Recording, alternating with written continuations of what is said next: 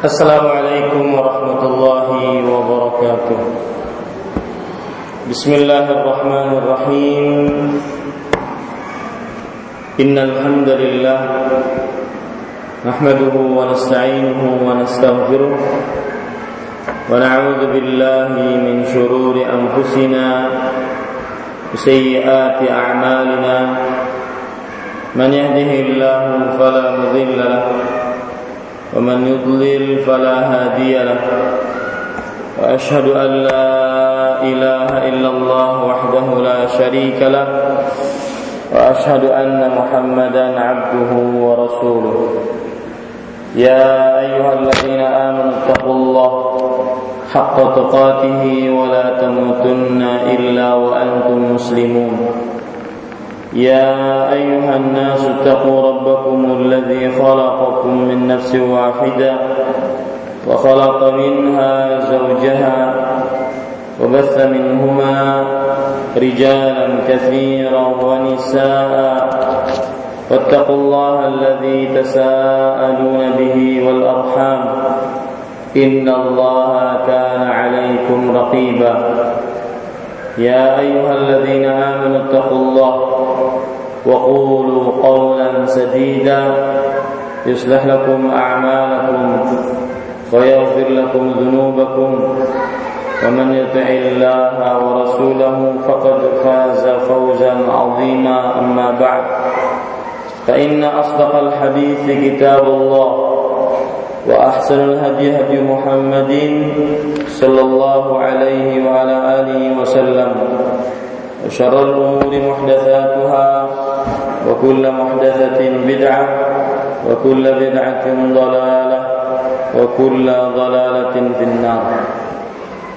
Alhamdulillah, kita bersyukur pada Allah Subhanahu wa taala pada hari ini Selasa pagi menjelang siang 24 Al-Muharram 1438 Hijriah, kita kembali duduk bersama mengkaji kitab Fiqh Sunnati lin Nisa yang ditulis oleh Fadilatul Syekh Abu Malik Kamal bin Sayyid Salim hafizahullah taala. Salawat dan salam semoga selalu Allah berikan kepada Nabi kita Muhammad sallallahu alaihi wa ala alihi wasallam, pada keluarga beliau, para sahabat serta orang-orang yang mengikuti beliau sampai hari kiamat kelak. Dengan nama-nama Allah yang husna dan sifat-sifatnya yang mulia, kita berdoa, Allahumma inna nas'aluka ilman nafi'an wa rizqan tayyiban wa amalan mutaqabbala. Wahai Allah, sesungguhnya kami mohon kepada Engkau ilmu yang bermanfaat, rezeki yang baik, dan amal yang diterima. Amin ya rabbal alamin.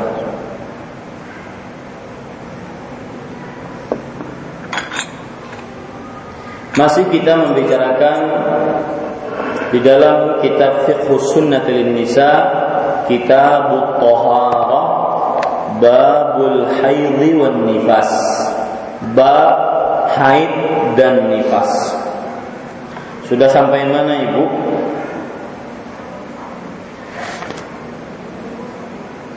Halaman 57 sudah? Sudah.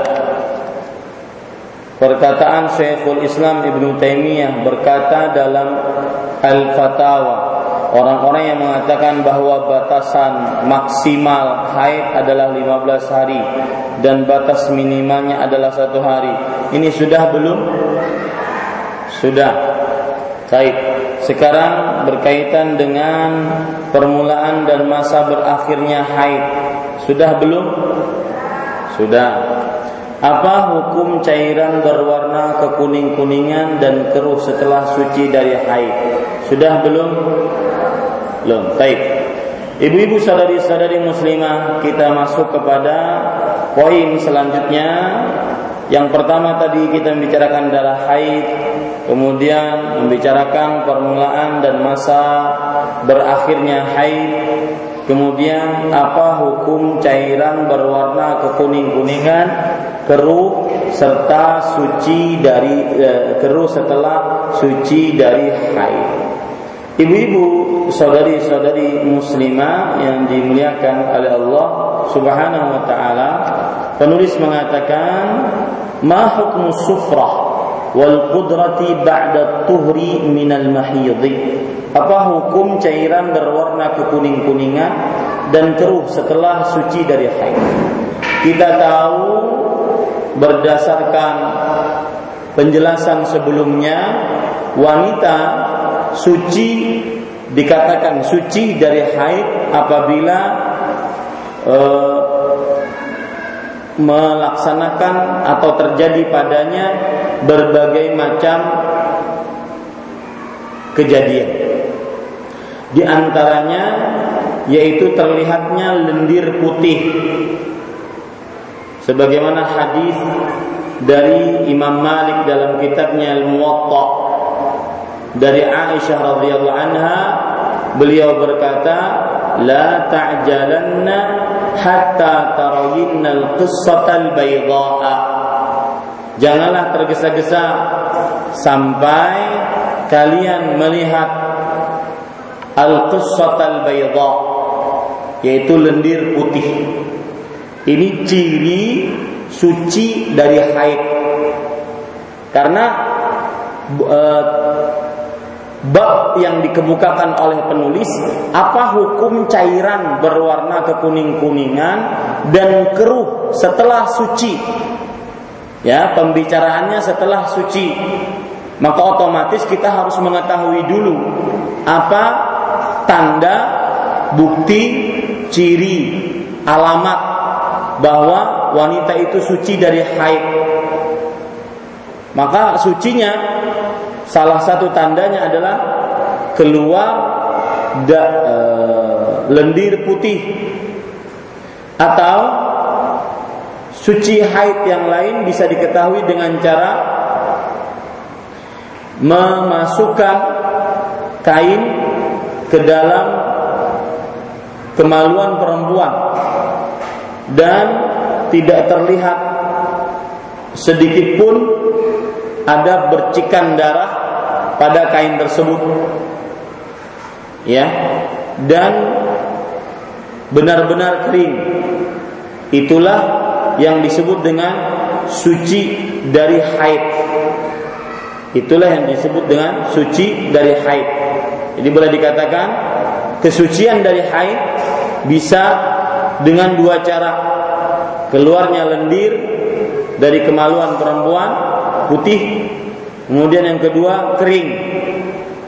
Kalau dimasukkan kain, kapas atau yang semisalnya ke dalam kemaluan perempuan, maka benar-benar kering, tidak ada satu bercik darah pun, ya, kering. Ini para ikhwan yang dirahmati oleh Allah Subhanahu wa taala. Nah, kalau kekuning-kuningan atau cairan keruh keluar setelah suci itu, apa hukumnya? Apa hukumnya? Ini yang dibicarakan oleh penulis, hafizahullah taala. Penulis mengatakan, as-sufratu wal qudratu huwal ma'u alladhi tarahu al-mar'atu kas-sadidi wa ya'luhu isfirarun. Cairan kuning dan keruh adalah cairan yang terlihat seperti nanah dan didominasi warna kekuning-kuningan. Wa hadha idza ra'athu al-mar'atu ba'da inqida'id dam aw ba'da al-jufuf fala yu'addu haidun wa hiya tahiratun wa tusalli wa tasumu wa ya'tiha zawjuha. Artinya, jika cairan ini keluar dari kemaluan wanita setelah berhenti atau mengeringnya darah, maka cairan tersebut bukanlah darah haid dan wanita tersebut sudah suci, boleh mengerjakan sholat, puasa, dan berhubungan badan dengan suaminya. Ini kalau seandainya kekuning-kuningan tersebut atau cairan keruh tersebut keluar setelah suci. Makanya saya katakan tadi penting untuk mengetahui kapan wanita itu dikatakan suci dari haid. Kemudian penulis mengatakan wa dzalika li hadithi ummi Athiyyah radhiyallahu anha qalat kunna la na'uddul qudrata was-sufrata ba'da tuhri syai'a. Dan ini berdasarkan hadis dari Ummu Athiyyah radhiyallahu anha. Ummu Athiyyah siapa ibu? Nama asli beliau, ya beliau ini terkenal dengan kunyahnya Ummu Athiyyah. Dan nama asli beliau adalah Nasibah. Nama aslinya Nasibah pakai sin. Nasibah binti Al-Harith Al-Ansariyah. Nasibah binti Al-Harith Al-Ansariyah. Dan beliau terkenal dengan kunyahnya Ummu Athiyyah.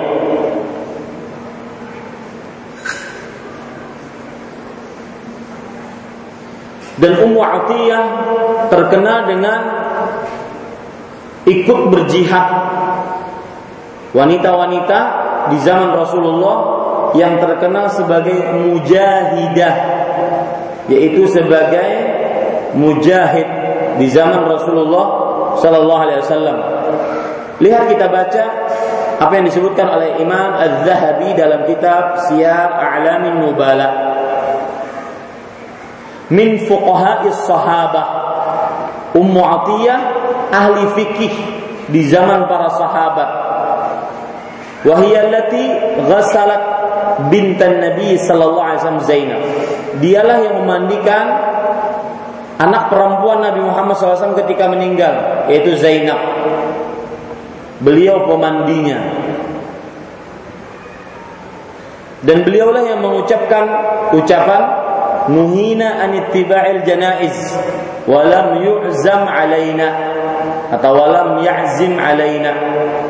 Kita dilarang untuk mengikuti jenazah, yaitu para wanita, tapi larangan tersebut tidak ditekankan pada kita. Ibu-ibu, saudari-saudari muslimah dimuliakan oleh Allah, Ummu Athiyyah wafat pada tahun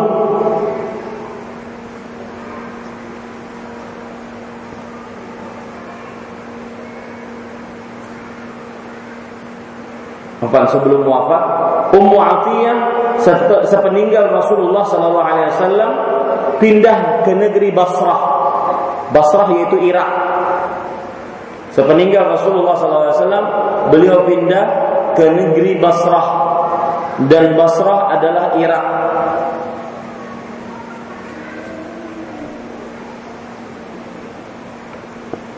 Ya, di sini tidak disebutkan kapan beliau meninggalnya. Yang jelas beliau termasuk ahli ilmu di zaman para sahabat dan wanita yang ikut berperang bersama Rasulullah sallallahu alaihi wasallam. Makanya beliau termasuk wanita yang mengumpulkan as-suhbah, al-jihad, al-ilm. Wanita yang mengumpulkan persahabatan dengan Rasulullah, berjihad bersama Rasulullah, dan menjadi ahli ilmu. Jarang sahabat yang mengumpulkan tiga keistimewaan ini. Terutama beliau perempuan. Dan ini semestinya menjadi acuan, kemudian menjadi model bagi kita para perempuan agar mencontoh Ummu Athiyyah, mengumpulkan dalam diri beliau bersahabat dengan orang saleh, kemudian memperjuangkan agama sesuai dengan kapasitasnya sebagai perempuan, kemudian berilmu, ya, dan kita menjadi bahan introspeksi diri kita. Kira-kira yang terkumpul dalam diri kita apanya? Ya, wallahu a'lam.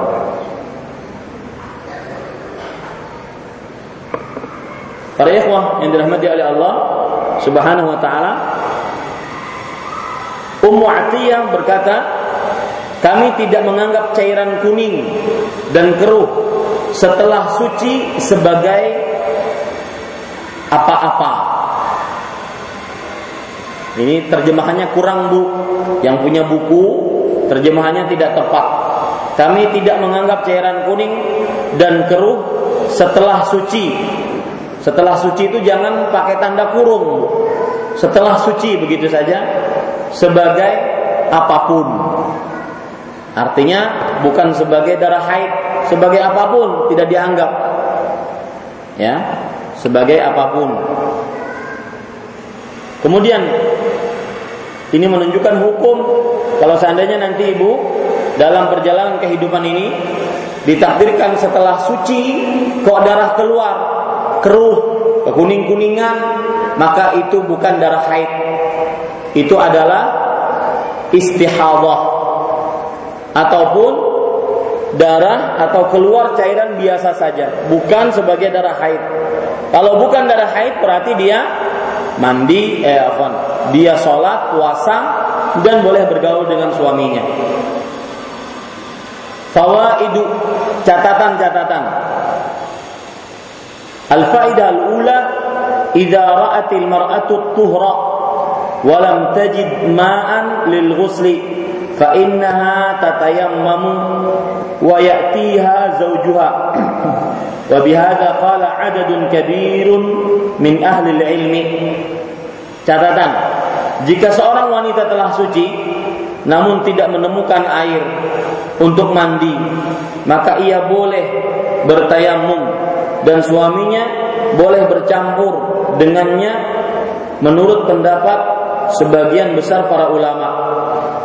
Ini catatan sebenarnya kurang pas disebutkan di dalam bab haid. Ya, kurang pas disebutkan di dalam bab haid. Pasnya disebutkan di dalam bab tayamum ataupun bab mandi.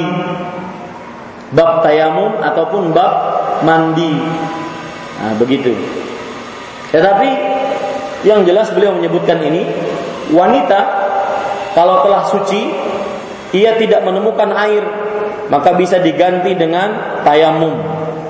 Bisa diganti dengan tayamum.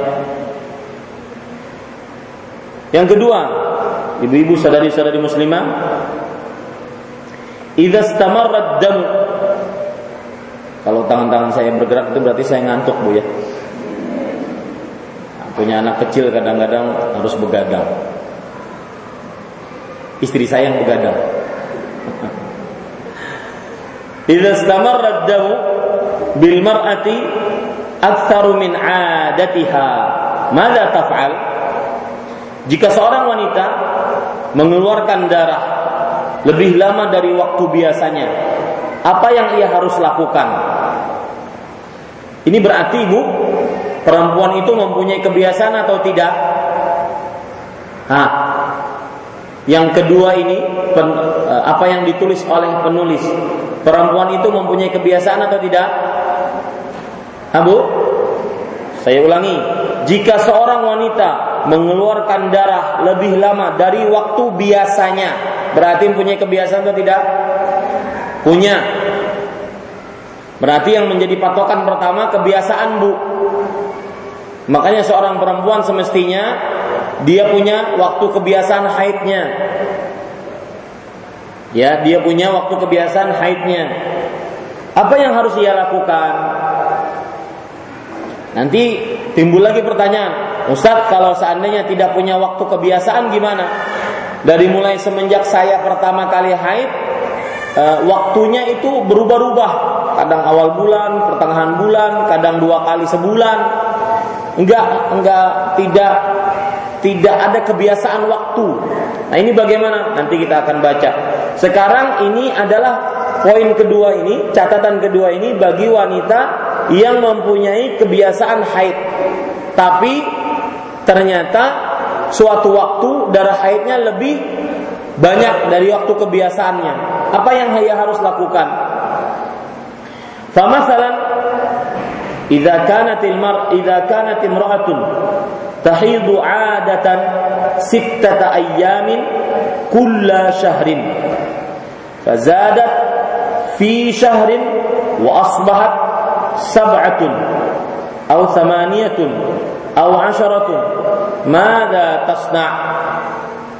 Sebagai contoh, seorang wanita biasa menjalani haid selama 6 hari setiap bulan.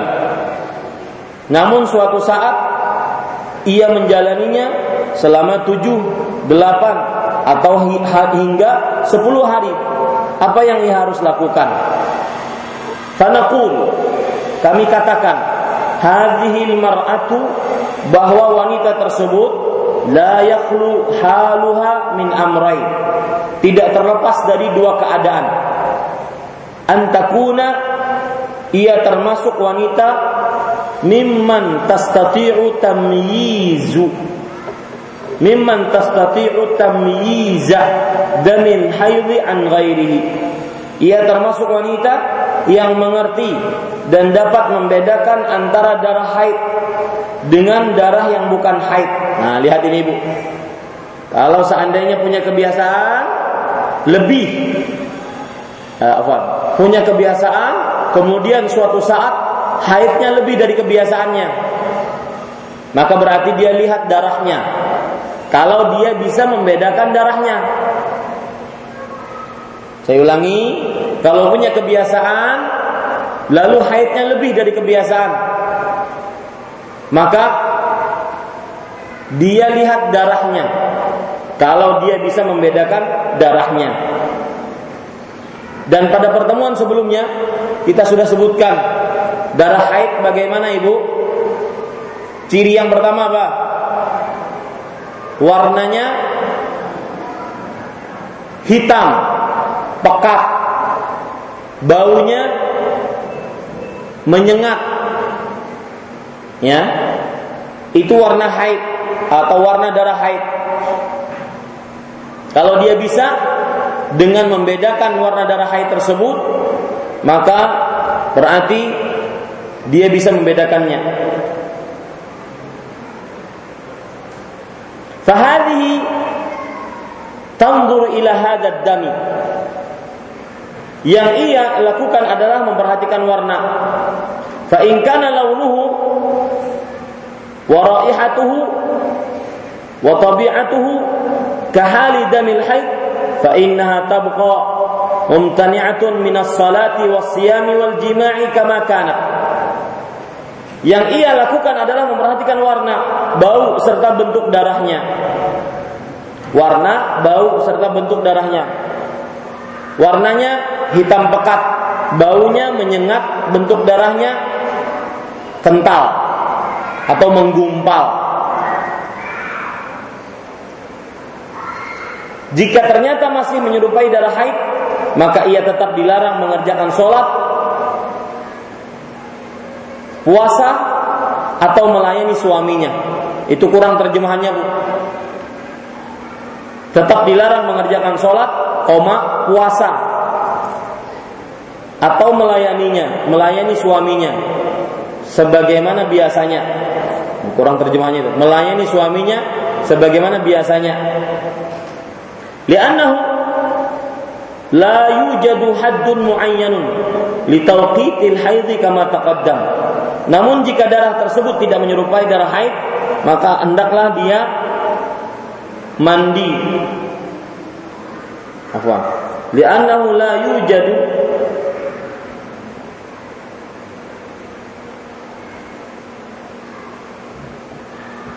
Nah, ini kurang juga terjemahannya, Bu. Maka ia tetap dilarang mengerjakan sholat, puasa, atau melayani suaminya. Ya, sampai di situ titik. Karena catat Ibu, karena tidak ada batasan tertentu untuk menentukan waktu haid sebagaimana yang sudah disebutkan sebelumnya. Nah, itu kan terjemahan, ya, kalimatnya penting tidak diterjemahkan. Itu pentingnya saya baca bahasa Arabnya. Alhamdulillah saya dapat bahasa Arabnya ini. Ya. Li'annahu la yujadu haidun, karena tidak terdapat batasan tertentu untuk waktu haid sebagaimana yang sudah dijelaskan sebelumnya. Baru setelah itu, wa in wajadathu mukhalifan lidamil haid fa innaha taghtasilu wa tusalli. Namun jika darah tersebut tidak menyerupai darah haid, maka hendaklah ia mandi kemudian mengerjakan sholat. Nah, ini kalau punya kebiasaan, kemudian dia keluar setelah kebiasaannya, kalau dia bisa membedakan darah haid dengan tidak haid, maka berarti kalau itu darah haid, berarti dia tidak boleh puasa, sholat, dan bergaul dengan suaminya. Tapi kalau ternyata dia dapati darah tersebut adalah darah yang berbeda dengan darah haid, maka pada saat itu dia hendaklah mandi kemudian sholat dan berlaku seperti wanita suci lainnya. Ini ibu-ibu, saudari-saudari muslimah yang dimuliakan oleh Allah. B. Amma idza kanat mimman la yastati'u tamyizu atau la yastati'u tamyiz ad-dami wa hadha mawjudun fi ba'd an-nisa fa innaha tabqa la tusalli wa la tasum wa la ya'tiha zawjuha hatta tathura li'annahu laysa hunaka haddun li aktsari al-hayd. Ia termasuk wanita yang tidak mengerti dan tidak dapat membedakan antara darah haid dan darah yang bukan haid. Hal ini terjadi pada sebagian wanita. Artinya wanita ini meskipun setiap bulan dia haid, dia tidak bisa membedakan. Ya, yang penting misalnya warnanya abang, pokoknya haid, dia tidak bisa membedakan. Nah ini, maka yang ia lakukan adalah meninggalkan sholat, puasa, dan belum boleh bercampur dengan suami sampai benar-benar bersih, karena tidak adanya batasan maksimal untuk masa haid. Nah ini berarti Bu, jika ibu punya kebiasaan, lalu setelah itu ibu haidnya lebih dari kebiasaan, ibu tidak bisa melihat darah, tidak bisa membedakan darahnya, haidkah bukankah, maka pada saat itu tetap saja ia darah haid meskipun sudah 15 hari. Karena tidak ada batasan waktu terpanjang untuk darah haid.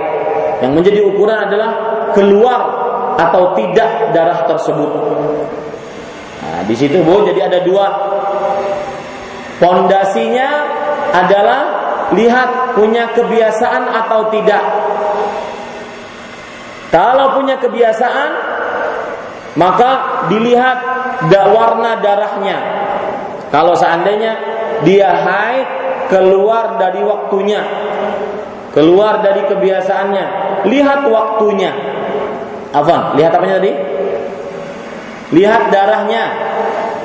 Jika bisa membedakan, maka itu berarti darah haid. Jika tidak bisa membedakan, maka itu berarti adalah dia masih haid seperti biasa, atau suci kalau seandainya bukan yang dilihat bukan darah haid. Nah yang kedua adalah dia mempunyai kebiasaan, tetapi kebiasaannya lewat dari waktunya, dan dia tidak bisa membedakan mana darah haid, mana bukan darah haid. Wanita seperti ini berarti dia harus melihat kepada ada atau tidaknya darah. Kalau seandainya ada darah berarti haid, kalau tidak ada darah berarti tidak haid. Bisa dipahami Ibu ya? Yang penting Ibu punya kebiasaan atau tidak. Sekarang saya ingin bertanya, biar saya puas dengan penjelasan tadi, dan biar saya tahu apakah Ibu benar-benar paham atau tidak. Silakan ambil mic-nya yang ingin bersedekah untuk menjawab. Pertanyaannya adalah, Ustaz, saya seorang wanita, kebiasaan haid saya dari tanggal 15 sampai tanggal 20. Bulan ini ternyata haid saya sehari keluar, sehari tidak keluar. Sehari keluar, sehari tidak keluar. Maka bagaimana ibu menjawabnya? Silahkan. Jangan terkecoh dengan sehari keluar, sehari tidak keluar.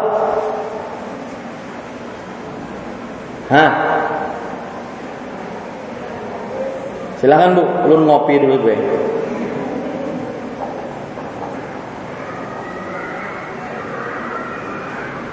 Monggo. Ya. Ya, kalau bersih tidaknya sesuai kebiasaannya itu. Maksudnya dia kalau biasanya 5 hari ya, 5 hari itu. Itu jawaban. Kalau ibu jawab seperti itu jawaban lagi ngobrol, Bu.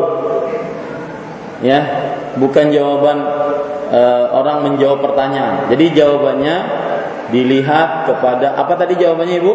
Misalnya orang itu mesti punya kebiasaan, Ustaz. Kalau dia 5 hari sampai dari tanggal 15 sampai tanggal 20 biasanya. Ya. Berarti melihat kepada kebiasaannya.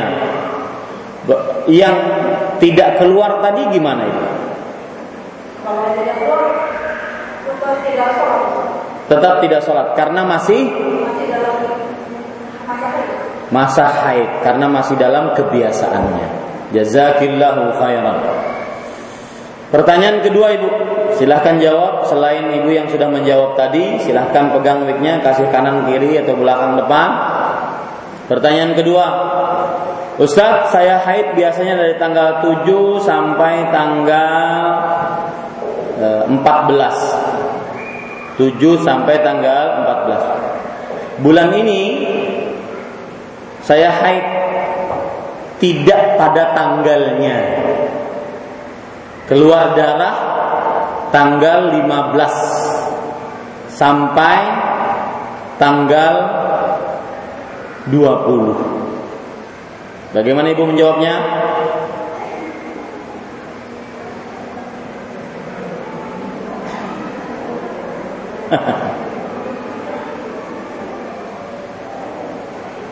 Bulan ini saya di luar kebiasaan. Bu? Nyoba. Yang salah tidak disuruh push up. Silakan, Bu.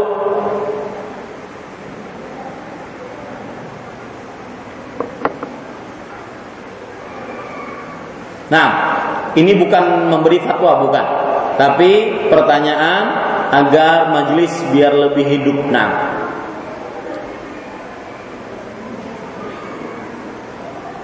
saya haid biasanya tanggal 7 sampai tanggal 14. Sekarang dari tanggal 7 sampai tanggal 14 tidak keluar haid. Tapi keluar haidnya tanggal 15 sampai 20. Bagaimana sikap saya? Nah, kenapa?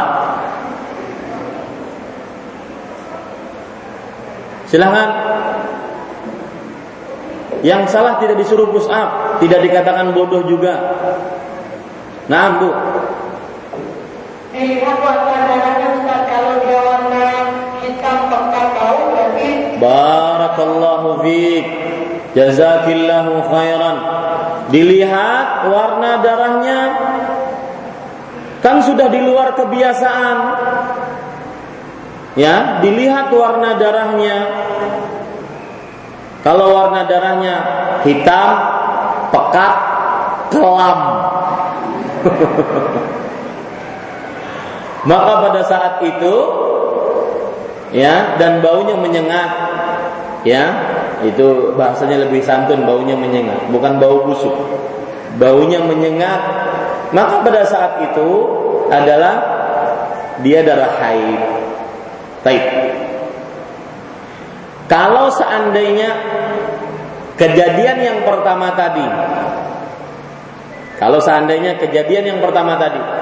dia tidak dapat untuk membedakan ini darah haid, ini bukan darah haid, ragu-ragu dia. Dikatakan hitam pekat kada jua usatai, habang banar. Artinya dia bingung, tidak bisa membedakan darah haidkah atau tidak. Nah, bagaimana jawabannya? Atau bagaimana sikap ibu? Pakai mic.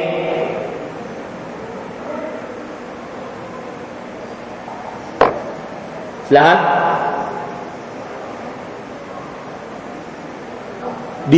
Jadi sudah di luar kebiasaan, berusaha melihat darah haid juga tidak bisa, masih ragu-ragu, tidak bisa menentukan. Ya, apa yang harus dia lakukan?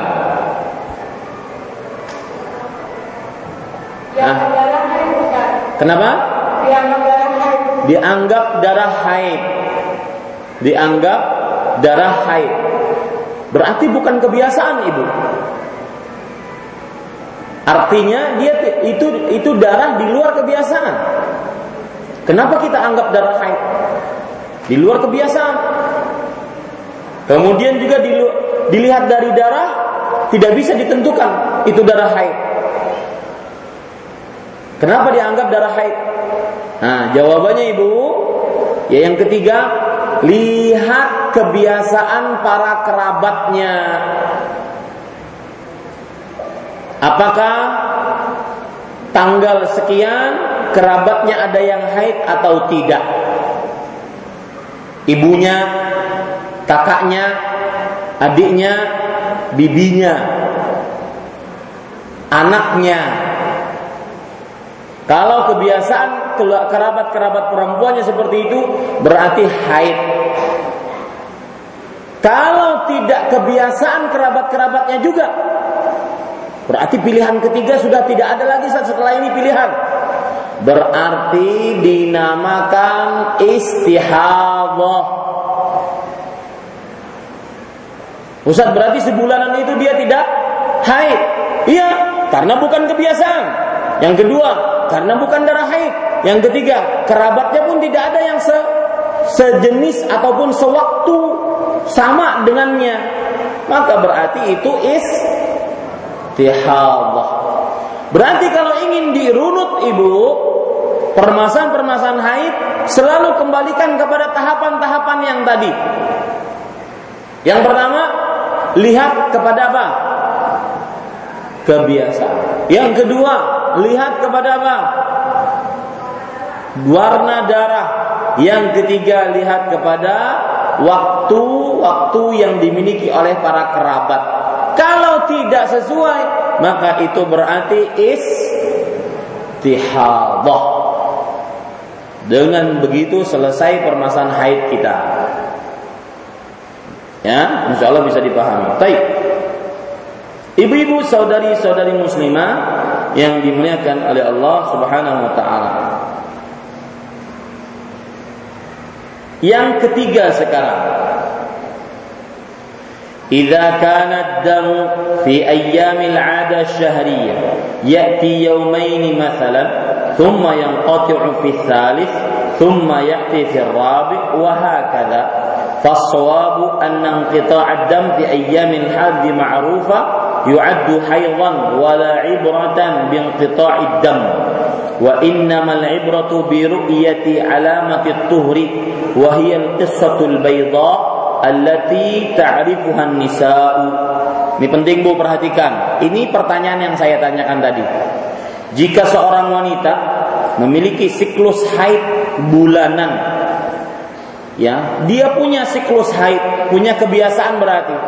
Hanya keluar misalnya 2 hari berturut-turut, berhenti pada hari ketiga dan keluar lagi pada hari keempat, berhenti pada hari kelima, keluar lagi hari keenam, dan seterusnya.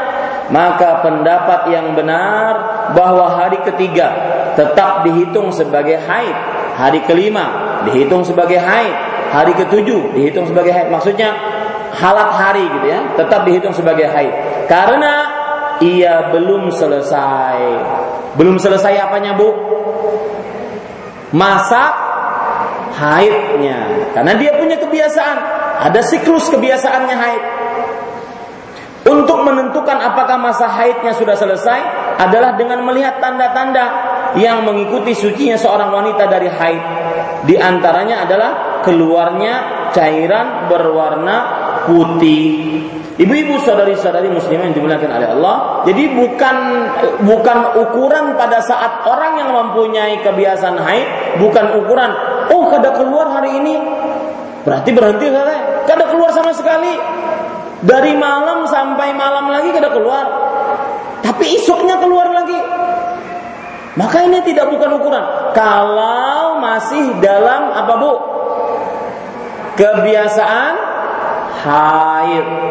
Bukan ukuran itu. Keberhentian darahnya bukan ukuran. Tetapi ukurannya adalah qissatul bayda. Cairan putih tadi. Ya. Ini ibu-ibu, saudari-saudari muslimah yang dimuliakan oleh Allah. Jadi benar kata Aisyah radhiyallahu anha, wahai para perempuan, jangan tergesa-gesa untuk menentukan diri Anda suci. Nanti ada lagi bisikan-bisikan iblis dan syaitan. Ayo ikam haid, kada sholat, kada puasa, kada baca Quran, kada ini. Lah kasih ampihi haidnya. Nyaman kau sholat. Ini bisikan-bisikan syaitan. Akhirnya timbullah sudah mandi, imbah mandi keluar lagi katanya. Kenapa? Karena tidak sabar. Padahal waktunya belum selesai. Begitu ibu ya. Wallahu a'lam. Kemudian ibu-ibu, saudari-saudari muslimah yang dimuliakan oleh Allah, hal tahidul hamilu, apakah wanita yang sedang hamil bisa haid? Siapa yang masih ingat penjelasan saya pada pekan yang lalu? Darah haid yang Allah ciptakan dalam tubuh manusia ketika wanita hamil berubah menjadi apa, Bu? Asupan makanan untuk janin yang ada dalam tubuh. Makanya kebanyakan wanita hamil haid atau tidak haid? Tidak haid.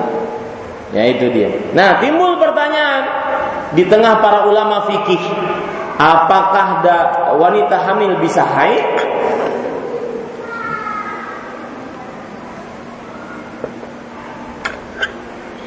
Penulis rahimahullah mengatakan lil ulama'i fi hadza wajhan.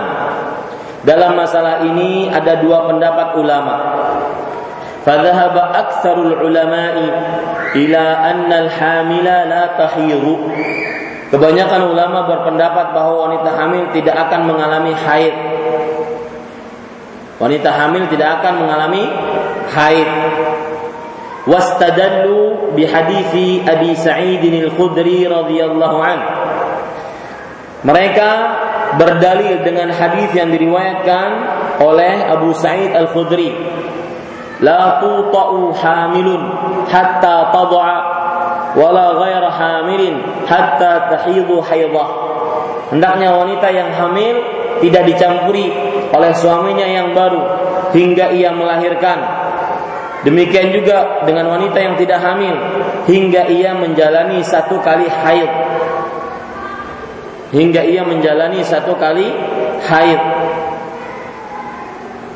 Apa maksud hadis ini, Ustaz? Kita baca ya hadisnya, perhatikan. Hendaknya wanita yang hamil tidak dicampuri oleh suaminya yang baru hingga ia melahirkan. Maksudnya wanita hamil kalau seandainya dia hamil karena suaminya meninggal dalam keadaan istrinya sedang hamil, maka wanita hamil ini tidak boleh menikah. Wanita hamil ini tidak boleh menikah. Ya.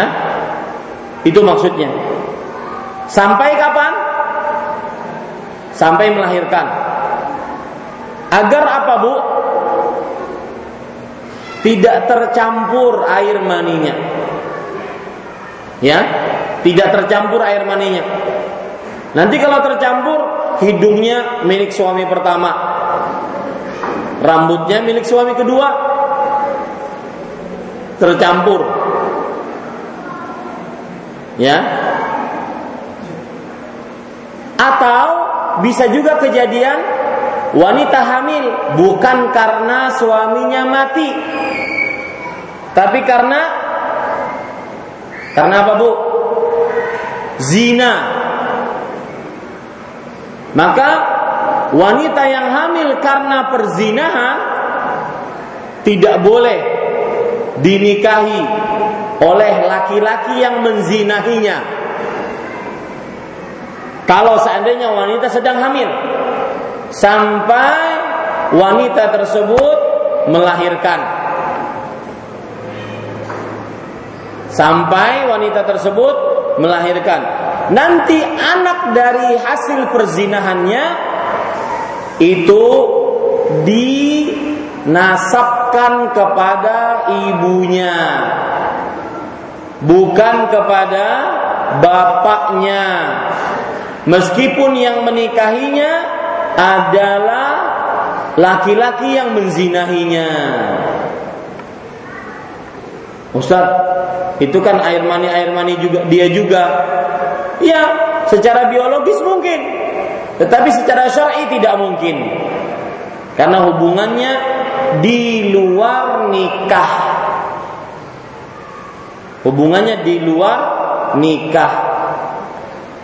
Ustaz, kalau sudah terjadi kayak apa? Si fulan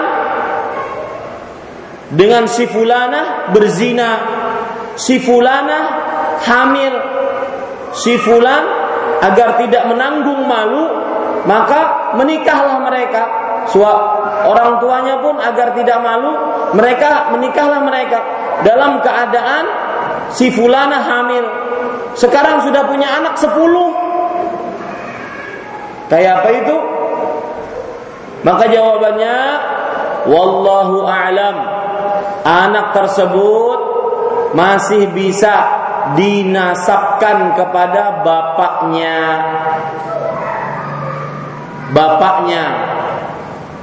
yang menzinahinya tadi. Lu Ustaz katanya tadi tidak boleh. Iya, karena ini dia tidak tahu, berarti masuk ke dalam perkara nikah syubhat, nikah samar-samar. Maka dinasabkan kepada bapaknya. Ya. Ternyata Ustaz, perempuan tersebut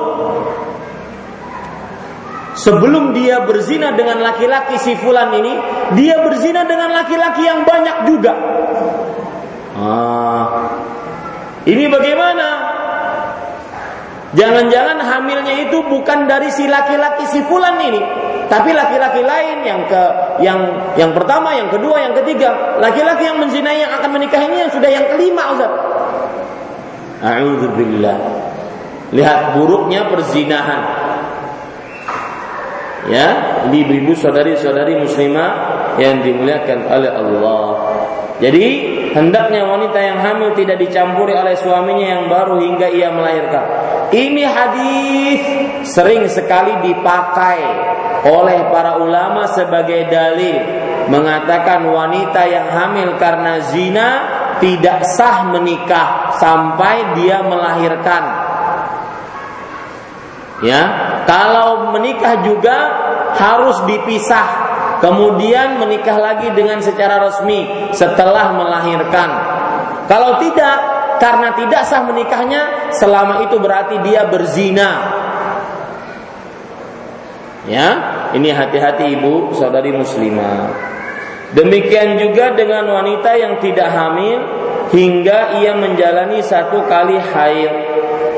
Misalkan Seorang wanita meninggal suaminya,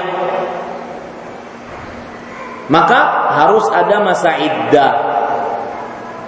Masa iddahnya berapa? 4 bulan 10 hari. Nah ini ibu-ibu saudari-saudari muslimah. Adapun kata-kata demikian juga dengan wanita yang tidak hamil hingga ia menjalani 1 kali haid. Maksudnya adalah wanita yang berzina jika tidak hamil, maka dia kalau ingin menikah dia bertobat, kemudian dia haid 1 kali, baru setelah itu dia nikah dengan laki-laki yang menzinahinya, kalau dua-duanya bertaubat. Nah, begitu maksudnya ibu, saudari-saudari muslimah. Ada timbul pertanyaan, Ustaz, mana dalil bahwa wanita hamil tidak haid? Nah ini, lihat, penulis mengatakan, faqalu inna istibra'al ummati atau amati u'tubira bil mahidi li tahaqquqi bara'atir rahim falau kanatil hamilu tahid lam tatimul bara'ah bil haid. Nah, ini pendalilannya Bu sekarang, pahami baik-baik. Dari mana mereka mengatakan dengan hadis di atas bahwa wanita hamil tidak haid? Mereka berkata, yaitu para ulama, sesungguhnya salah satu tanda bersihnya rahim perempuan itu tidak hamil adalah keluarnya darah haid. Nah, lihat, keluarnya darah haid. Jika wanita yang hamil mengeluarkan darah haid, berarti bersihnya rahim tidak dapat dibuktikan dengan haid. Ya, maksudnya apa ibu, saudari-saudari muslimah? Bahwa seorang wanita yang hamil semestinya tidak haid. Kenapa? Karena kita mengukur kebersihan wanita dengan haid. Kebersihan wanita dari hamilnya dengan haid. Menunjukkan bahwa kalau wanita hamil tidak haid dan wanita tidak hamil haid. Nah, begitu cara pendalilannya. Ya, ibu-ibu saudari-saudari muslimah yang dimuliakan Allah. Saya ulangi biar ibu-ibu paham. Mereka berkata, sesungguhnya salah satu tanda bersihnya rahim perempuan adalah keluarnya darah haid. Artinya bersih, tidak ada mani di situ, tidak dalam keadaan hamil dengan keluar darah haid. Orang kalau ingin membuktikan perempuan tersebut hamil atau tidak hamil, lihat dia haid atau tidak. Nah itu, ya. Berarti bersihnya rahim tidak dapat dibuktikan dengan haid. Artinya rahim tersebut dia bersih, ya, dari hamil itu dibuktikan kalau seandainya dia haid, berarti dia sedang tidak hamil. Adapun kalau hamil ada air mani nongkrong di situ, maka berarti itu dia sedang hamil, tidak haid. Ya, begitu Ibu. Intinya pendapat pertama mengatakan bahwa wanita hamil apa Bu? Tidak haid. Baik. Pendapat yang kedua, wa dhahaba ba'dhum minhum asy-Syafi'i illa anna al-haidha tahiyid. Sebagian ulama di antaranya Imam Asy-Syafi'i rahimahullah berpendapat bahwa wanita hamil bisa mengalami haid. Wa shawabu fi hadza an yuqal. Lihat sekarang. Penulis menguatkan pendapat apa? Pendapat yang benar menurut kaidah umum yang berlaku, innal asla wal qa'idatal 'ammatal ghalibata annal hamila la tahid lakin qad tushaddu imra'atun fayanzilu biha damun wa hiya hamil fayanzuru fi hadha ad-dam fa in kana kadamil haidhi launan wa raihatan wa tabi'atan wa fi waqtil haid fa innahu yu'addu haidan. Artinya pendapat yang benar melalui kaidah umum yang berlaku bahwa wanita hamil tidak akan mengalami haid. Ya, Tetapi terkadang ada pula wanita hamil yang mengeluarkan darah. Yang harus ia lakukan adalah melihat darah tersebut. Jika warna, bau dan bentuknya mirip dengan darah haid dan waktu keluarnya sesuai dengan kebiasaannya, maka darah tersebut dianggap darah haid. Ia boleh sholat, puasa dan tidak bercampur dengan suaminya. Ya. Ini ibu-ibu, saudari-saudari muslimah yang dimuliakan oleh Allah Subhanahu wa taala. Jadi ibu, kalau begitu kita ambil ataupun pendapat penulis mengatakan seperti perkataan Imam Asy-Syafi'i rahimahullah, bahwa mungkin wanita haid hamil, mungkin, ya, tinggal dilihat warna darah, kepekatan ataupun kebiasaan. Kalau seandainya keluar darahnya bukan pada waktu kebiasaannya, lihat warna darahnya. Kalau bukan warna darahnya, maka bukan haid. Berarti istihadah. Berarti seperti wanita biasa. Tetapi kalau seandainya warna keluarnya pada waktu kebiasaannya, jadi sebelum hamil dia punya waktu kebiasaan. Ternyata pas hamil keluar pas waktu kebiasaan. Berarti itu darah apa, Bu? Darah haid. Meskipun sedang hamil. Nah, ini ibu-ibu, saudari-saudari muslimah yang dimuliakan oleh Allah Subhanahu wa taala.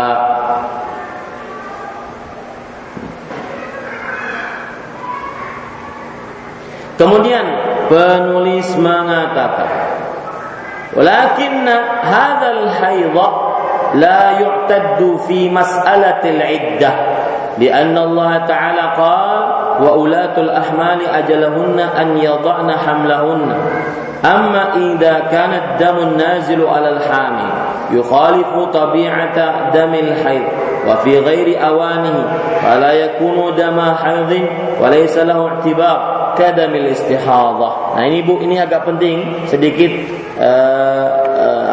harus ketelitian. Akan tetapi haid semacam ini tidak bisa dijadikan landasan dalam permasalahan iddah.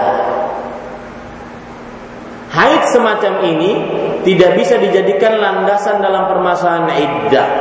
Karena Allah berfirman, wa ulatul ahmal ajaluhunna an yada'na hamlahunna, dan para wanita yang sedang mengandung masa iddah mereka sampai mereka melahirkan kandungan mereka. Agar ibu paham maksud yang ditulis, yang diinginkan oleh penulis, saya berikan gambaran, Bu, ya. Seorang wanita dengan takdir Allah 50.000 tahun sebelum penciptaan langit dan bumi sudah dituliskan takdirnya. Tatkala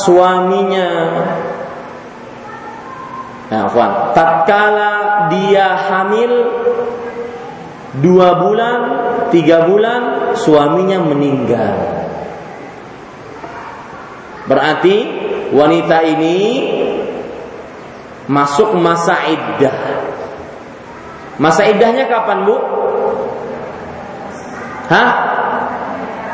Sampai melahirkan. Baik. Kalau ada seorang wanita yang ditinggal mati suaminya tidak dalam keadaan hamil, masa iddahnya kapan? 4 bulan 10 hari. Baik, Ibu. Sekarang ibu-ibu, saudari-saudari muslimah, saya katakan tadi dia hamil 2 bulan atau 3 bulan. Nah, ternyata wanita yang hamil 2 bulan 3 bulan ini di bulan keempat, kelima, keenam, ketujuh, setiap bulannya haid sampai bulan ketujuh haid. Nah, apakah masa iddahnya selesai?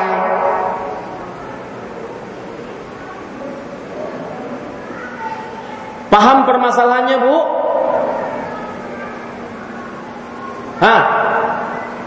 Apakah masa iddahnya selesai?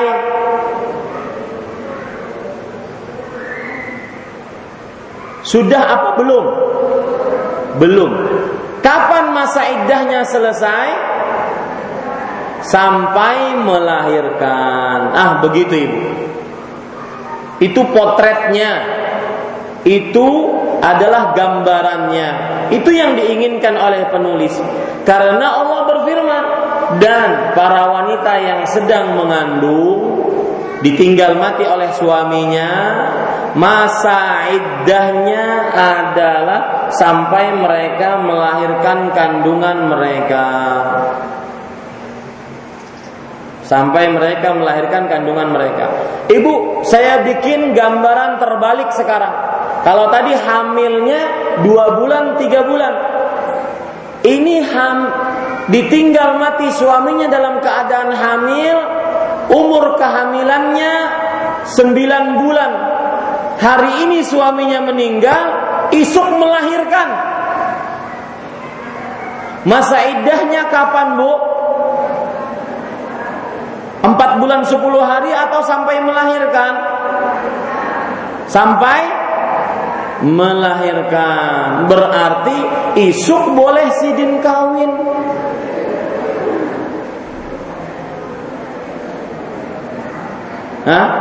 Kayak Pak Ustadz itu perasaan perempuan tuh pinak batu perasaannya. Tanah suami belum kering lagi. Apakah ukurannya tanah suami? Enggak. Ukurannya adalah melahirkan. Ini ibu-ibu, saudari-saudari. Apalagi kadang-kadang pas waktu menikah dengan suami pertama, ada sebenarnya laki-laki yang sudah ingin membuka diri, tapi takdirnya sudah didahului oleh suami pertama. Suami pertama meninggal, maka kesempatan emas menjalin hubungan yang sudah lama cair, ya, celebek cinta lama bubar kembali. Ini ibu-ibu paham, Bu? Ini harus pelan-pelan ngajarnya, Ibu. Tidak bisa dengan cepat. Saya sering mengatakan berdakwah, ngajari umat itu bukan pamer hafalan, tapi itu mengajarkan ilmu agama. Yang mendengar harus paham, ya, sehingga keluar dari majelis ilmu dia mendapatkan ilmu agama. Kemudian penulis mengatakan, amma idza kana ad-damu nazilu 'ala al-hamil yukhalifu tabi'ata damil haid wa fi ghairi awanihi fala yakunu dama haidin wa laysa lahu i'tibarun ka damil istihadhah. Halaman 61. Sedangkan apabila darah yang keluar berbeda dengan bentuk darah haid dan tidak pada waktunya, maka darah tersebut tidak dianggap darah haid, dan larangan-larangan untuk wanita haid tidak berlaku sama dengan wanita yang mengeluarkan darah istihadhah. Intinya, Bu, ukurannya tadi. Kalau wanita hamil keluar darah, lihat itu di waktu kebiasaan tidak. Yang kedua, lihat darahnya hitam pekat tidak, baunya menyengat tidak. Kalau tidak ada, maka itu disebut dengan darah apa, Bu? Istihadhah. Meskipun banyak, Bu. Meskipun banyak, bakucur-kucur. Meskipun banyak, tetap dinamakan istihadhah. Ya, jangan ragu. Wallahu a'lam. Kalau istihadhah berarti hukumnya seperti wanita suci lainnya. Dia bisa puasa, dia bisa sholat, dia bisa memegang Al-Quran, dia bisa melayani suaminya. Wallahu a'lam. Nah, Ibu, selesai kajian kita pada kesempatan kali ini. Kita buka sesi pertanyaan. Silakan jika ada yang ingin bertanya, insya Allah pada pertemuan yang akan datang kita akan membahas amalan-amalan yang diharamkan bagi wanita haid dan nifas. Nah,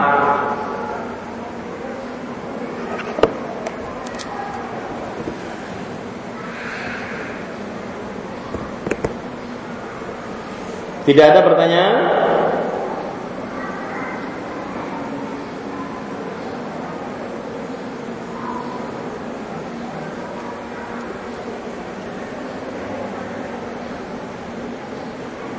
Silakan Bu.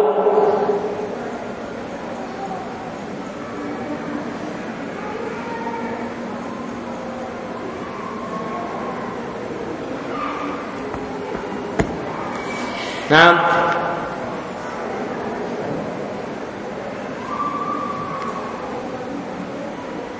ya, saya akan ambil pertanyaan dari pendengar Radio Gema Madinah. Pertanyaan pertama, barakallahu fiik, dari Ummi Nur Rashidah di Banjarbaru. Bagaimana hukumnya bila ada seseorang telah bersumpah atas nama Allah namun dia melanggarnya? Misalnya dia berkata, demi Allah 3 kali, aku tidak akan menasehati tentang kebaikan kepadamu lagi. Namun orang tersebut terus saja memberi nasihat kepada orang yang telah diucapkan sumpah tersebut. Lalu bagaimana? Lalu apakah orang yang telah mengucapkan sumpah itu harus membayar kafarat atas pelanggaran sumpahnya? Jika iya, bagaimana caranya, Ustaz? Mohon penjelasannya. Atas jawabannya saya ucapkan jazakallahu khairan. Maka jawabannya, jika dia sudah bersumpah, maka pada saat itu dia harus melaksanakan sumpahnya. Kalau tidak bisa melaksanakan sumpahnya, maka dia harus bayar kafaratul yamin namanya, penebus atas sumpah yang tidak dikerjakan. Dan tebusan atas sumpah yang tidak dikerjakan itu disebutkan oleh Allah dalam surah Al-Maidah ayat 89. Yang pertama yaitu kafaratnya memberi makan kepada 10 orang fakir miskin dengan makanan yang sewajarnya, ataupun memberi pakaian kepada seorang fakir miskin. Kalau tidak sanggup, maka berpuasa 3 hari. Kalau tidak sanggup, maka memerdekakan budak. Ya, afwan. Kalau tidak sanggup, memberikan 10 hari memberi sedekah kepada memberi sedekah kepada 10 orang fakir miskin. Kalau tidak sanggup, memerdekakan budak. Kalau tidak sanggup, maka berpuasa 3 hari sebagai bentuk kafarat atas sumpah yang dia tidak kerjakan. Wallahu a'lam. Nah, ada pertanyaan di sini? Waalaikumsalam warahmatullahi wabarakatuh. Silakan. Ustaz, tadi Ummu Atiyah itu nama yang aslinya Nasibah kan Nusaibah? Nasibah. Nasibah. Iya. Barakallah. Nah, memang tulisannya agak sama. Yang saya ketahui Nasibah, tulisannya sama, nun, sin, ya, ba, tak marbutah. Orang bisa membaca Nusaibah, bisa membaca Nasibah. Yang saya ketahui Nasibah. Wallahu a'lam. Naam. Pertanyaan yang lain dari pendengar Radio Gema Madinah, bolehkah seorang wanita keluar rumah dengan bercelak? Maka jawabannya, Allahu a'lam, bercelak untuk laki-laki yang bukan mahramnya saja. Tidak boleh di hadapan laki-laki yang bukan mahramnya. Kalau keluar rumah ternyata terlihat celaknya oleh laki-laki yang bukan mahramnya, maka berdosa. Kalau begitu dia jauhi bercela di hadapan laki-laki yang bukan mahramnya, baik di luar rumah atau di dalam rumah. Wallahu a'lam. Karena itu termasuk dandanan. Nah, ada pertanyaan di sini? Pertanyaan tentang salat sunat awwabin. Ibu-ibu saudari-saudari muslimah yang dimuliakan oleh Allah, salat al-awwabin itu disebutkan oleh Rasulullah sallallahu alaihi wasallam pada hadis yang diriwayatkan oleh Imam Abu Daud. Ya, pada hadis yang diriwayatkan oleh Imam Abu Daud, Rasulullah sallallahu alaihi wasallam bersabda, "Salatul awwabin hina tarmadul fisal." Salat awwabin adalah ketika anak-anak onta pulang ke kandangnya. Ini menunjukkan salat awwabin adalah salatnya salat duha, yaitu salat yang paling utama dari salat duha itu ketika panas-panasnya matahari yang menyebabkan anak-anak onta pulang ke kandangnya. Adapun yang disebutkan tentang salat awwabin yang dikerjakan pada setelah atau antara salat maghrib dengan salat isya, maka ibu-ibu saudari-saudari muslimah yang dimuliakan oleh Allah, ini disebutkan di dalam kitab Sunan At-Tirmidzi. Kemudian di dalam kitab Sunan Ibnu Majah. Kemudian di dalam kitab Sahih Ibnu Khuzaimah, bahwa Rasulullah sallallahu alaihi wasallam bersabda, "Man shalla ba'da al-maghribi 6 raka'atin lam yatakallam fima bainahunna bisu'in udilna lahu bi'ibadati 12 sanah." Barang siapa setelah sholat maghrib sholat 6 rakaat tidak berbicara di dalamnya di antaranya dengan keburukan, maka diganjar dengan pahala ibadah senilai 12 tahun ibadah. Senilai 12 tahun ibadah. Dan ibu-ibu saudari-saudari muslimah, hadis ini lemah sekali karena di dalamnya ada seorang perawi yang bernama Umar bin Abdullah bin Abi Khas'am. Umar bin Abdullah bin Abi Khas'am. Dan Umar bin Abdullah bin Abi Khas'am, Imam Bukhari mengatakan mungkarul hadis. Hadisnya mungkar, lemah sekali.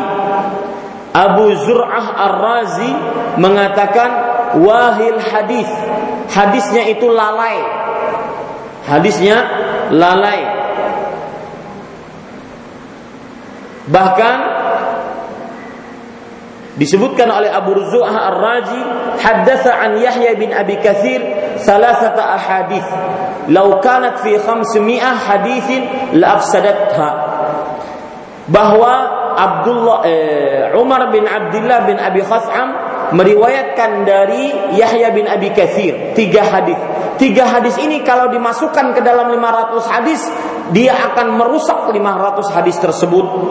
Saking buruknya hadis itu dan lemahnya hadis itu. Ya. Dan Umar bin Abdullah bin Abi Khas'am menyebutkan beliau ini seorang perawi yang lemah, dimasukkan ke dalam kitab Ad-Du'afa yang ditulis oleh Abu Zur'ah Ar-Razi. Jadi beliau ini termasuk perawi yang lemah. Ibnu Adi mengatakan mungkarul hadis. Ya, perawi yang lemah dan mungkar hadisnya. Mungkar itu dia lemah menyelisih hadis yang sahih. Makanya para ulama, imam-imam hadis bersepakat tentang lemahnya hadis ini. Ya, tentang lemahnya hadis ini karena di dalamnya terdapat Umar bin Abdullah bin Abi Khas'am. Ibnul Arabi mengatakan mungkar la yultafatu ilaih. Dia adalah perawi yang mungkar, tidak boleh kita menoleh hadis-hadisnya. Hadisnya lemah. Ini ibu-ibu sadari-sadari muslimah yang dimuliakan oleh Allah Subhanahu wa taala. Tetapi meskipun kita katakan lemah, maka tidak mengapa seseorang untuk memperbanyak sholat antara maghrib dan isya. Ya, tidak mengapa. Tapi hadis tadi lemah. Tapi kalau orang memperbanyak sholat antara maghrib dan isya, tidak mengapa. Bahkan terdapat kebiasaan para salafus saleh memperbanyak ibadah antara maghrib dan isya. Di antara dalil yang menunjukkan akan hal ini adalah hadis riwayat Imam Tirmidzi dari Hudzaifah ibn al-Yaman. Disebutkan di dalam hadis tersebut, fa'ataitu an-nabiyya sallallahu alaihi wa alihi wasallam fa shallaitu ma'ahu al-maghriba fa shalla an-nabiyyu sallallahu alaihi wasallam ila al-isya.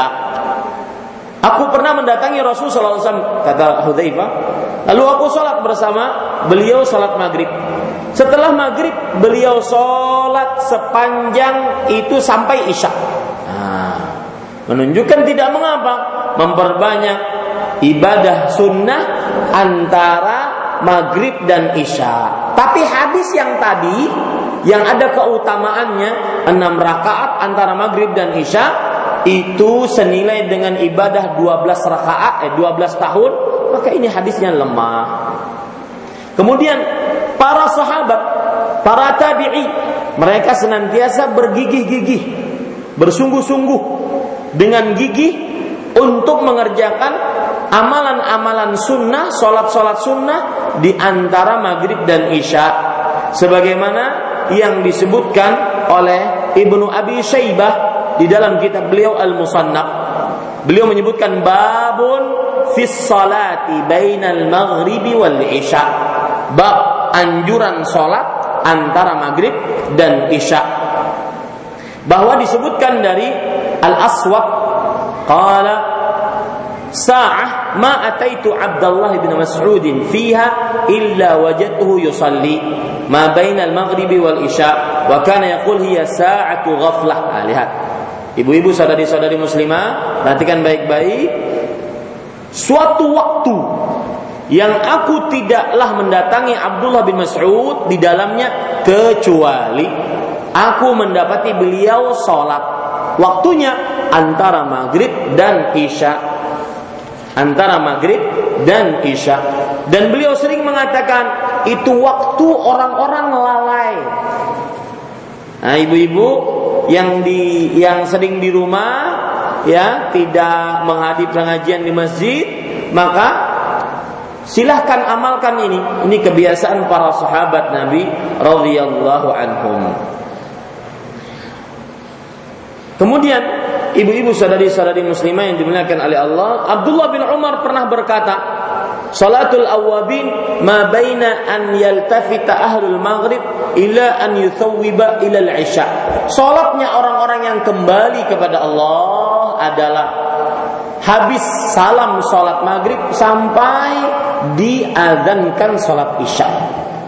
Nah, jadi ulama-ulama kita terdahulu mengerjakan ini, ya. Tapi hadisnya tadi lemah, yang tadi keutamaannya cuma diamalkan sebagaimana para ulama salafus saleh. Ini ibu-ibu saudari-saudari muslimah yang dimuliakan oleh Allah Subhanahu wa taala.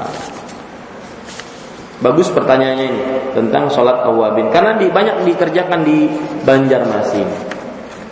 Kita katakan tidak mengapa saya kerjakan sholat, asal jangan berkeyakinan hadis tadi.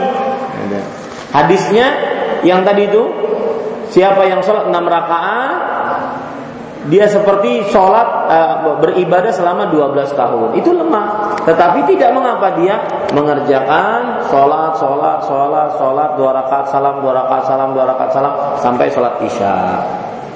Apa hukum hadis ini? Makan saat lapar, berhenti saat kenyang. Saya tidak tahu kalau itu hadis. Akan tetapi yang ada adalah hasbul adami luqaimatun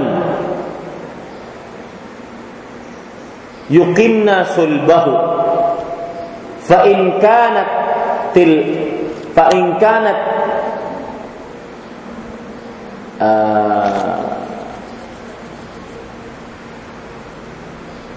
saya ulangi hadisnya. Hasbul adami luqaimatun yuqimna sulbahu fa in kanatil hawa nafsuhu ghalabatil adamiyya nafsuhu fa in kanat ghalabatil adamiyya nafsuhu fa thuluthun lit-ta'am wa thuluthun lisyarab wa thuluthun lin-nafas. Artinya cukup anak Adam makan beberapa suapan.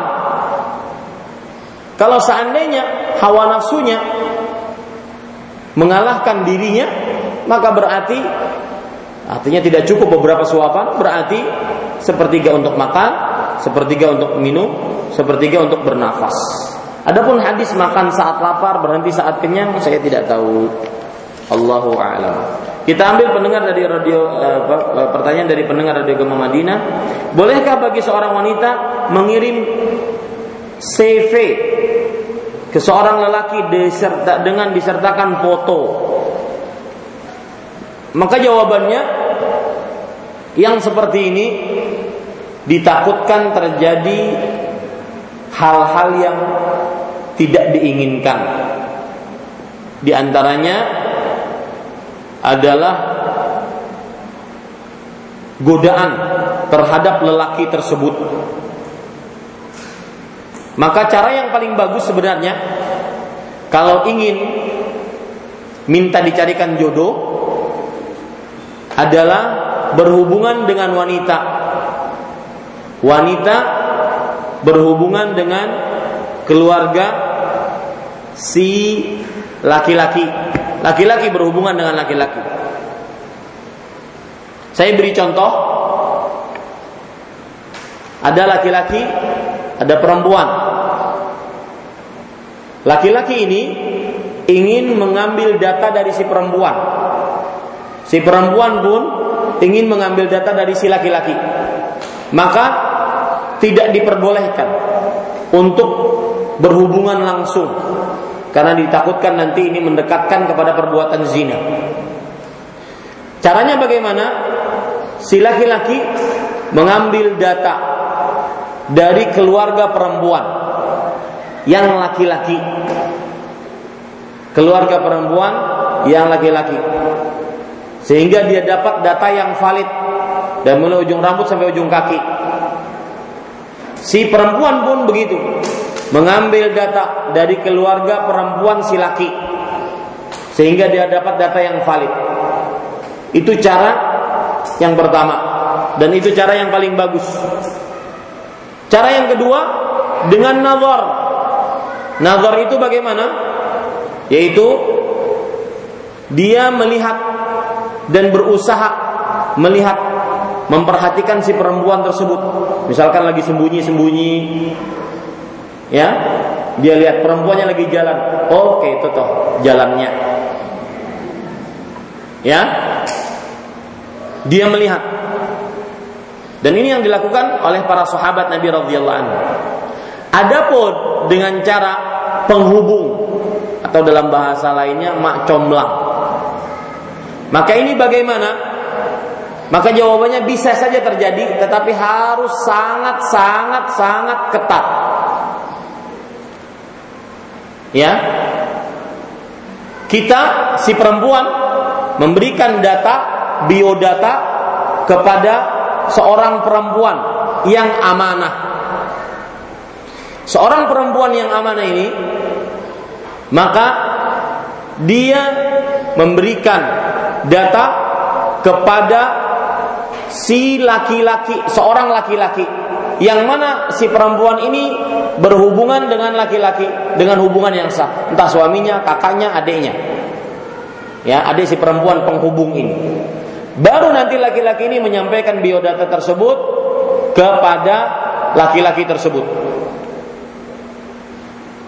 Tetapi itu pun biodata saja, bukan foto. Foto, maka saya pribadi sangat menjauhi hal itu, ataupun sangat menjauhkan kepada ikhwah-ikhwah sebagai macomlang untuk menjauhkan diri dengan itu. Lebih baik langsung dilihat, dan langsung melihatnya itu harus ada mahramnya. Jangan sampai perempuannya tidak ada mahramnya. Ini pernah kejadian, ada perempuan yang ingin menikah, ada laki-laki yang ingin menikahinya. Ada macomblangnya di sini. Macomblangnya siapa? Suami istri misalkan. Ya, maka tidak boleh ini terjadi. Pertama itu ikhtilat antara perempuan dengan laki-laki, tercampur tanpa ada hijab. Yang kedua, bisa menimbulkan fitnah. Suami yang macomblang perempuan ini, wah, bungas anunya. Kalau seandainya ada alasan pakai cadar, perempuannya ini pakai cadar, tapi kan ente ngeliat matanya. Iya Ustaz, matanya itu loh Ustaz. Ini tetap tidak boleh. Ya, harus wanita ini ditemani oleh mahramnya, bapaknya, kakeknya, anaknya laki-laki, kakaknya, adiknya laki-laki, atau keponakannya laki-laki, atau pamannya. Ya, harus ditemani. Bukan yang menemaninya macomblangnya. Ngapain macomblang di situ ada? Nggak ada. Yang menemaninya mahramnya, kemudian dilihat oleh laki-laki yang ingin menikahinya. Dan jangan bermudah-mudah dalam hal ini.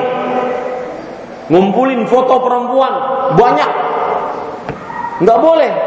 Dan perempuan harus punya izzah, punya izzah, kemuliaan. Jaga kemuliaannya. Ya, jangan sampai seenaknya ngirim foto ke laki-laki, meskipun ustaz.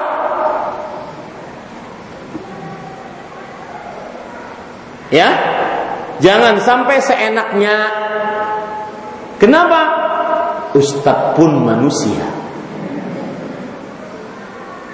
Ini ibu-ibu, saudari-saudari muslimah yang dimuliakan oleh Allah. Jangan sampai. Jadi harus benar-benar ketat,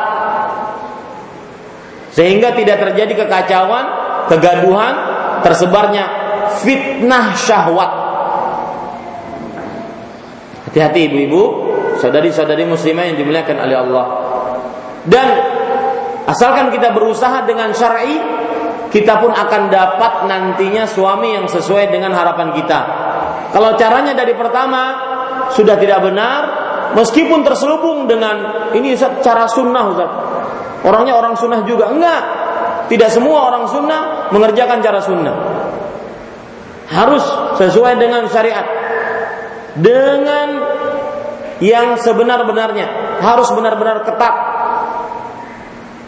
Ya, harus benar-benar ketat. Karena godaan terbesar, harus ingat baik-baik Bu, antunna, wahai ukhtiku, saudariku muslimah, kalian itu sudah dicap oleh Rasulullah sebagai ujian terberat bagi kami, bagi para lelaki, terberat, paling berbahaya.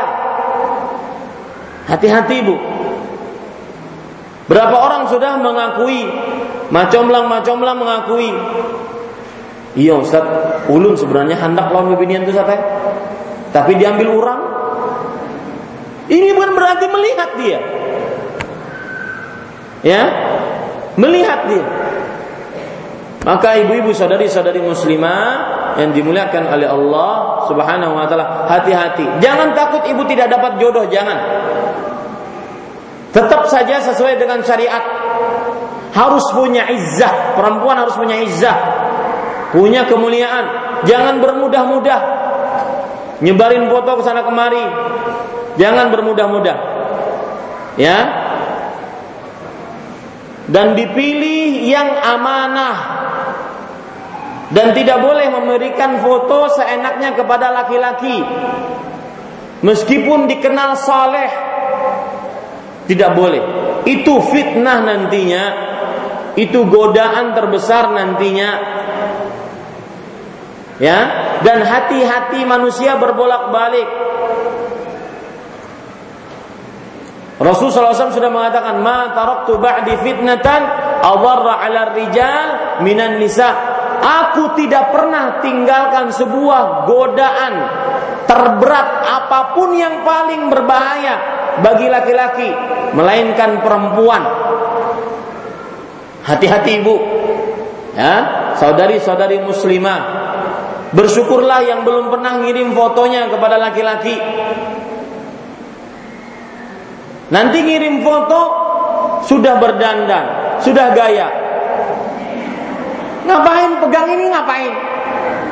Ada apa di sini pegang? Subhanallah. Allahu Akbar. Ini harus diingatkan ini.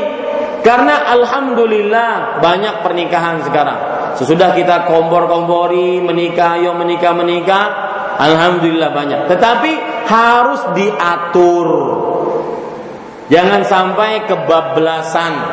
Masa nazar ada macomblangnya? Ini bukan nazar namanya, itu ikhtilat. Ya, itu ikhtilat. Bukan nazar. Nazarnya lagi di warung bakso. Itu namanya makan bakso. Pacaran ala ta'arufan. Ini enggak benar, tidak benar. Hati-hati ibu-ibu, saudari-saudari muslimah. Maka saya katakan, perempuan harus punya izzah. Tidak ada yang bisa melihat saya kecuali suami saya yang sah nantinya. Adapun foto kita sudah tersebar ke sana kemari, apalagi sampai memegang sini. Ya, hati-hati. Nah, pertanyaan selanjutnya, kalau haid sudah selesai sesuai kebiasaan 6 hari, terus mandi wajib. Suami minta berhubungan badan. Setelah berhubungan badan, haid keluar lagi. Bagaimana hukumnya? Siapa yang nanya ini, Bu? Hah? Yang bertanya ambil mic-nya. Jawab. Sebenarnya ibu sudah bisa menjawabnya.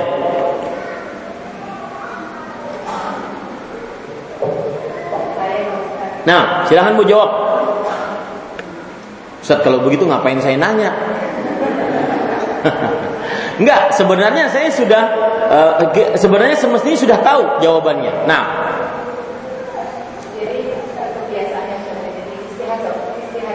berarti istihadah.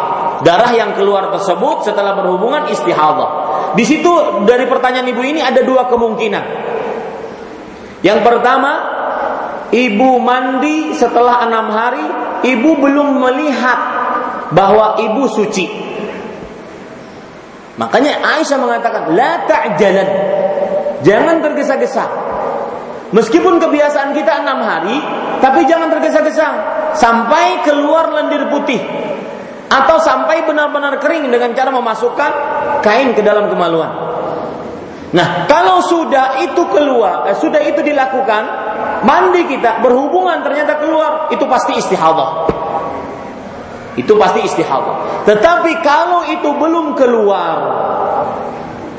kemudian kita hanya berukuran kepada kebiasaan, ya, belum keluar lendir putihnya, belum kita, kalau kita masukkan masih ada bercak-bercaknya, kemudian karena kita berdasarkan 6 hari tadi kita langsung mandi, maka pada saat itu masih bisa dipastikan adalah darah haid.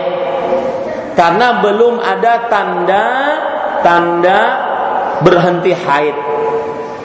Ustaz, memang saya kebiasaan tidak berhenti haid. Nah, sekarang kalau begitu tidak ada kebiasaan. Saya hanya kebiasaan 6 hari tadi. Maka kalau begitu lihat darahnya. Ya, kalau darahnya hitam pekat, maka pada saat menyengat, pada saat itu haid. Kalau tidak, maka tidak haid. Wallahu a'lam. Terakhir pertanyaan dari pendengar Radio Gema Madinah. Saya ridha di Martapura. Apakah hukumnya menerima makanan dari seorang yang kita mengetahui bahwa makanan itu dari selamatan yang ada kesyirikan? Maka para ikhwan yang dirahmati oleh Allah, apa benar selamatan ada kesyirikan? Nah, lihat dulu, ya.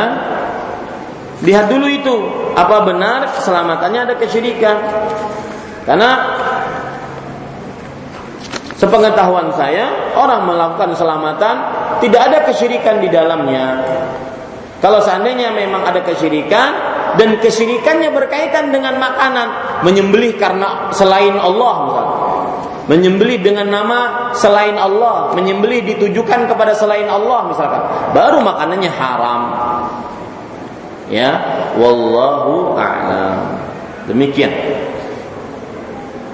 Umumnya, pertanyaan selanjutnya, umumnya wanita hamil itu tidak haid. Akan tetapi bagaimana hukumnya wanita hamil tetap haid pada waktunya? Apakah itu darah haid atau darah istihadhah? Maka jawabannya, jika memang kebiasaannya, maka wallahu alam itu haid. Ya, kebiasaannya, maka itu adalah darah haid. Ini kira-kira ibu yang bisa saya ungkapkan. Apa yang baiknya dari Allah Subhanahu wa taala. Subhanakallah bihamdik, asyhadu an la ilaha illa anta astaghfiruka wa atubu ilaik. Wassalamualaikum warahmatullahi wabarakatuh.